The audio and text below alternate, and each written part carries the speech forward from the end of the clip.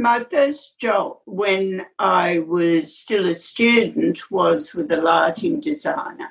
We designed a range of glass fittings for a company, or just the two of us. We used to have glass shades hand-blown up at Wallsend in Newcastle. And otherwise we did special stuff for hotels, clubs, churches, working with architects. And once I'd started working with glass, I just loved it from then on. I'd set my heart on getting the job with Crown Corning. And as I was the first female student out of industrial design in Sydney, that was quite an ambition, I think, for the times. This is a photo taken at my drawing board. I'm working on some technical drawings for a glass design. Before I got to this technical stage, I would have come up with a range of different visual ideas that I presented to marketing. If it was a glass to be exported, it will have been discussed and presented to our agents, particularly in Holland and in the USA. After acceptance of a design to go to the next stage, I would go to the technical drawings. From the technical drawings, we might make glass samples, but you would lose a shift of production, which was quite expensive. So often we would start off with an acrylic. So solid piece of acrylic, and we would turn the shape out on one of the highly technical lathes that we had in the machine shop. We'd use that to make the acrylic model. The main thing against an acrylic model is the tactile feel of it. It doesn't feel like glass. It doesn't have the weight that glass has, and glass feels colder to the touch. You want it to feel good in the hand. You want the ergonomics to be appropriate, but you can't do that with an acrylic model because it just doesn't feel right. You are liaising with the factory all the time throughout the process. We had the same equipment that glass manufacturers all over the world had. Now, we're not the cheapest country to make product for export. We have higher labour costs for a start. So you had to come up with a design that somebody else would find very difficult to make. Otherwise, somebody else could make it cheaper. So we were continuously pushing the boundaries of the equipment that we had. We did a few things with the machine that were the first in the world, which gave us a big edge in the export market. And as a designer, you don't achieve that on your own. You have to work with the people in the factory. And I had really good people to work with. So I consider myself lucky from that point of view.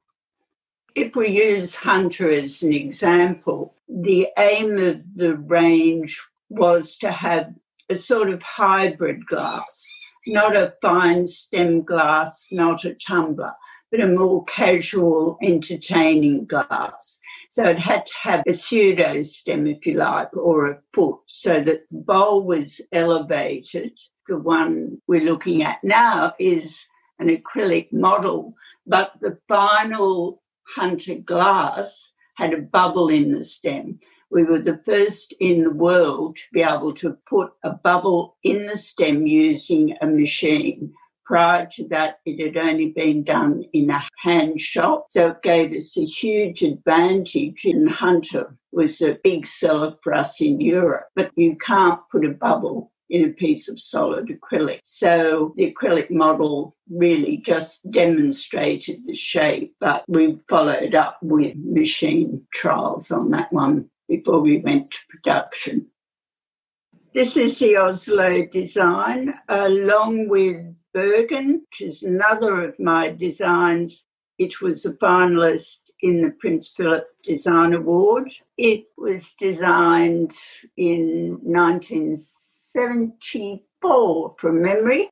The brief was to come up with a design with the tallest stem that we could make on the equipment that we had. And because the taller the stem got, the more glass you had to get into the stem when you're forming the shape. The problem with that is you've got a big lump of solid hot glass at the base. The machines would make 40 of these in a minute.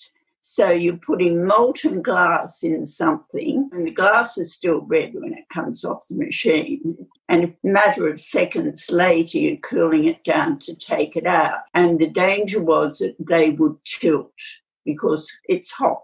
So it's got a series of lines put into the glass stem before it was blown. So these ridges increase the surface area. This grew out of experiments we did in the factory to help the glass to cool quicker.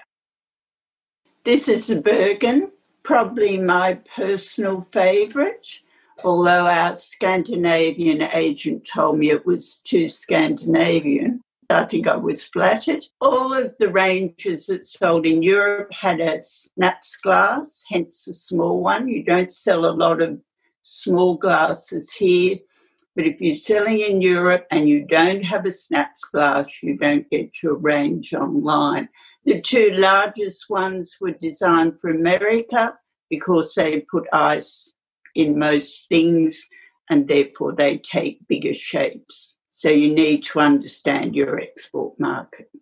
This is the packaging for Bergen. For a while, we toyed around with this Krona trademark, which was something marketing came up with, trying to establish a particular point in the market. And the initial range of glass before we added the two for the States. The company for the time was very accommodating because I was female. They kept working with me when my daughter was born. I worked till 10 days before she was born. They sent a drawing board over to the house. I had an upright one they sent because I couldn't bend over, a regular board. I worked part-time. They let me work at home, just going once a week for the first year, I guess, of Jackie's life. So, yes, I loved it. Originally, it was Crown Crystal Glass when I joined in 1967. In 1972, they merged with Corning Glass, who are a major American company. I used to go to the big trade fairs in Chicago and in Frankfurt. I loved it. I loved all the time I was there. So it was really 23 years of a great job. It's been great fun to revisit some of my designs and to think about my years at Crown Corning.